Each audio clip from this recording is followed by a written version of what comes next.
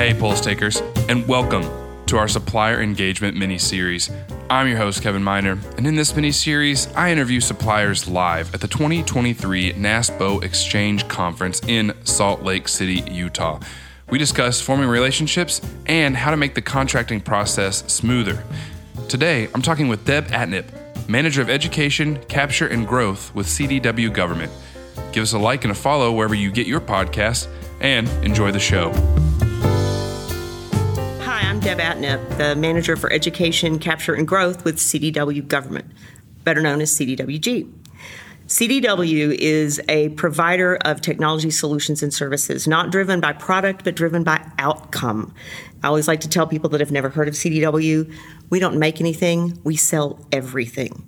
So coming to us, you get dedicated account teams that specialize in each level of public sector. State, local, community, high ed, K-12, they know it like the back of their hand. It's not dial 1-800-CDW and explain who you are to try to find what you're getting. So we look at where you want to be, not 5 boxes of this or 2 pieces of that. Where do you want to be? How do we get you there and get you there to take you to the next step? It's an absolute pleasure to work with CDW. I'm proud to be there. I'm proud of the relationships that we have with our customers, with the members of NASPO, and with NASPO Value Point. You did a really good job at that. I feel like you've done that once or twice. Twice, yes. Oh, yeah, no. 3 times now. Three times now. Yeah. Well, Debb, thank you so much for taking some time to speak with us today. I want to get your perspective on a couple different things. Let's start with relationships. How do you introduce yourself to a chief procurement officer, and how do you build and maintain those relationships with government procurement professionals? I think the first thing to remember when you're approaching a position like that and a person like that is you have to approach them with understanding and respect. Understanding what their position is, understanding the demands that are put on them, that their calendars are entirely oversubscribed. And most importantly, this point was brought up by one of my colleagues, whatever it is that you do, for me, I'm technology, that is not their only concern. That's interesting. They cover everything. They've got roads to build, and they've got high-powered computing to do at R1 universities. All of that is under their purview. They can't know everything about everything. So you have to come to them recognizing you are one thing in their world. So when you understand that, I always want to make incredible use of their time. You don't want to waste their time. You don't want to go in doing a sales pitch. So once you get this meeting confirmed, get an agenda together. Share it with them and ask for their input. Is this something you want to talk about? So that it becomes a conversation and it becomes a discussion, not discovery. So you've done the back and forth with the agenda. In a situation like if you're first meeting them at somewhere like Exchange, you can do a little bit of that on your side, but it's not quite the communication. But meeting them in the environment, always make sure that you're prepared. You've got this agenda that's agreed to. And then as you walk through this, when you close the meeting, I think it's critical that you ask for a follow-up, either to bring them updates or to follow through on the things that you said you would do, your actions, and confirm those before you leave. The most critical thing, and I cannot stress this enough, this to me is the foundation of a good relationship. To start, do your homework. Do your homework. Know before you go. Don't ask them, well, where were you before you came here? Chances are they're profiled on their state page somewhere. They've got a LinkedIn page. Know who they are. Know where they've been, how they got to the position that they're in. What are their goals? Read their strategic plan and come to them to demonstrate your value, to be a part of their professional relationship. Do the work. Do the work. Do the work. That's what I'm hearing. Do the work, and it's not just an ask. How do you bring them value? Well, it also sounds like you're building a relationship right out of the gate, right? This is right out of the gate. What I'm hearing from you is very personable immediately. Founded in respect.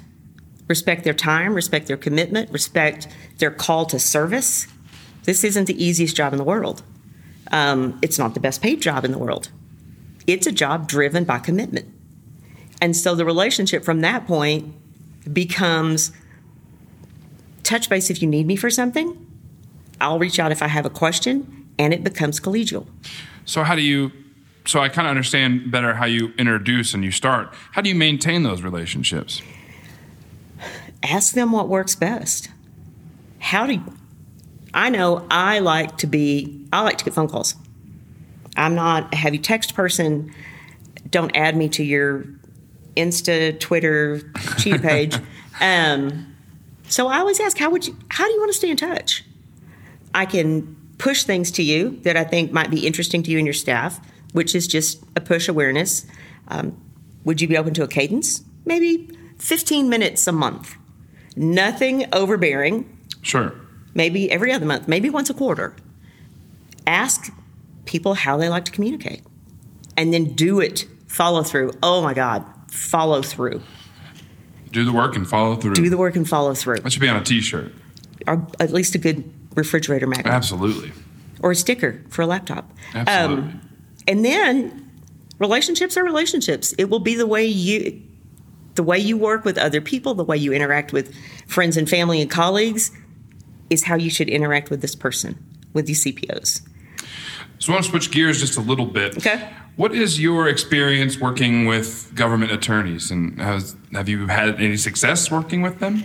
I have corporately worked with them. I have a very dark-lined box around legal. Okay. And that is that when you're having conversations with legal regarding a contract or a solicitation or a concern, you're engaging in a legal conversation. Absolutely. That's not just a casual, oh, sure, we can do that. No. My rule of engagement is I go with my legal. And it's not because I'm afraid of legal or I don't trust them. So, if you have an attorney, I want an attorney. It's respectful. It's peer-to-peer. I facilitate those things, and then I let them do their thing together. It saves everybody time. Sure, and you're using it more of a resource rather than an afterthought or only if there's trouble. Yes. If there's something that you could say or ask state attorneys, what would that be? Help us understand the clear lines between statute requirements and things that they would like to have in T's and C's. Just put it straight out there. Don't touch these. You can't. Oh, yeah. There's no wiggle room. Redline these and we'll talk about it. Don't redline these because it's statutory. It saves everybody time. Okay. Kind of a you are here map on T's and C's. Yeah, okay. Cut out the guesswork. Mm-hmm. Okay. So switching gears again just a little bit, and you touched on this a little bit. I want to dive into it a little bit more. Education. And it sounds like you do your homework and you learn about these people before you go in and talk to them. What is the best way for public procurement officials to educate you on the procurement process, and including like changes and updates? Right. What do you want to hear from our people? The first thing I would love to share with everybody on the procurement side is there is no such thing as too little to share. Okay. Anything that we can learn from the supplier side is good. So I would love, focus on what's new, what's changed, what's unique. They're the only state that does it. And there's a lot of that. And what's most impactful? Will it be impactful to us as suppliers? Will it be impactful to the procurement side and how a solicitation is executed? So, maybe a 2-bullet Tuesday or something where they post things or they push out to everybody that holds their contracts. Okay. Put it on their procurement site. There you go. Publish, Seems like a pretty easy updates, one. Right. Okay. I mean, some procurement sites are easier to find than others, some easier to navigate than others. Put that info, FAQs, updates, new and unusual, however they want to do it to push that information out. Every agency, every public entity is unique in some way. When you've seen one, you've seen one. Oh, I like that. I like that. I wasn't expecting that. No, when you've seen one, you've seen one. You've only seen that one. Yeah, you've seen that one. And also share with us, where do people typically stumble? What is the one piece of this procurement or this, the uploading sites where you put in your response? What's the one spot where people hit a roadblock or they stumble? Help us mitigate that in advance. There's a university in the West, I shan't use names. They have a procurement site that can be cumbersome. So at the pre-solicitation workshop, they send out a link and say, take this training. Step through this, and here are the things to look for, so that when you're submitting your response and you're already stressed out, you don't get freaked out by 2 changes that are in the procurement site, or something over here that has a character limit, but something over here that doesn't. So they know that's where people trip up. So they push out and say, do the training. Those sorts of things. Share the lessons that other people have learned the hard way. We're all going to make mistakes, but let's make new mistakes or different mistakes. I'm hearing also just to be very open-minded then. Very, you can't overshare, even though from CDWG we've submitted hundreds of responses to hundreds of states and agencies. We have new proposal people. We have different processes internally. So we have to relearn those things. It's not one and done. Constant education, constant sharing. Somebody new is going to see it. And then also be open to getting some feedback and make it easy for us to share the good stuff and the bad stuff. I know people tend to only share the complaints, but if you make it easy and open that door, I think people will share, hey, this was awesome, this worked great, or I've seen another state do this, I will connect you. I've connected people state to state. I work across the U.S., so my territory is the 50 nifty. Right. So instead of saying, this would be great, try it, hey, let me connect you to a peer. There you go.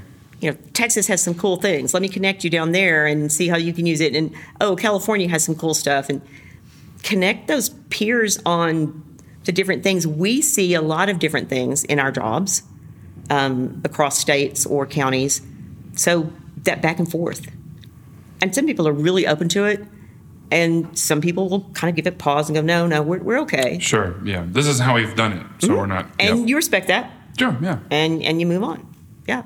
But and I know there's so many platforms and so many places to share, but point people to where your procurement updates and your education is. Procurement law is not fun to read. Yeah. But give us the link to it. Trust us to go read it and expect us to go read it. Yeah. Yeah. Expect us to know the rules. Do the work. Do the work. I like that. Do the work, and it comes back to you 100-fold in what you get out of it. But do the work. So what's one thing that you're taking back from this conference with you to your office, to your people? The thing that I'm taking back is a shift from what do we have to do next week, next month? What do we have to get done before the end of this fiscal year? Because this space particularly, we work on a fiscal calendar, right? The whole world revolves around those last 2 weeks. I've seen a shift and have been in conversations with, we're building out a 3-year plan. We're looking, so the end of fiscal is still critical because there's so many things that happen, but picking our chins up and looking a little further down the road, I'm hearing that more in presentations, in conversations, a shift to more descriptive away from prescriptive. Where do I want to be? What do I want to do? Help me get there. So that's really becoming more of a conversation piece. You've seen one. You've seen one, you've seen one.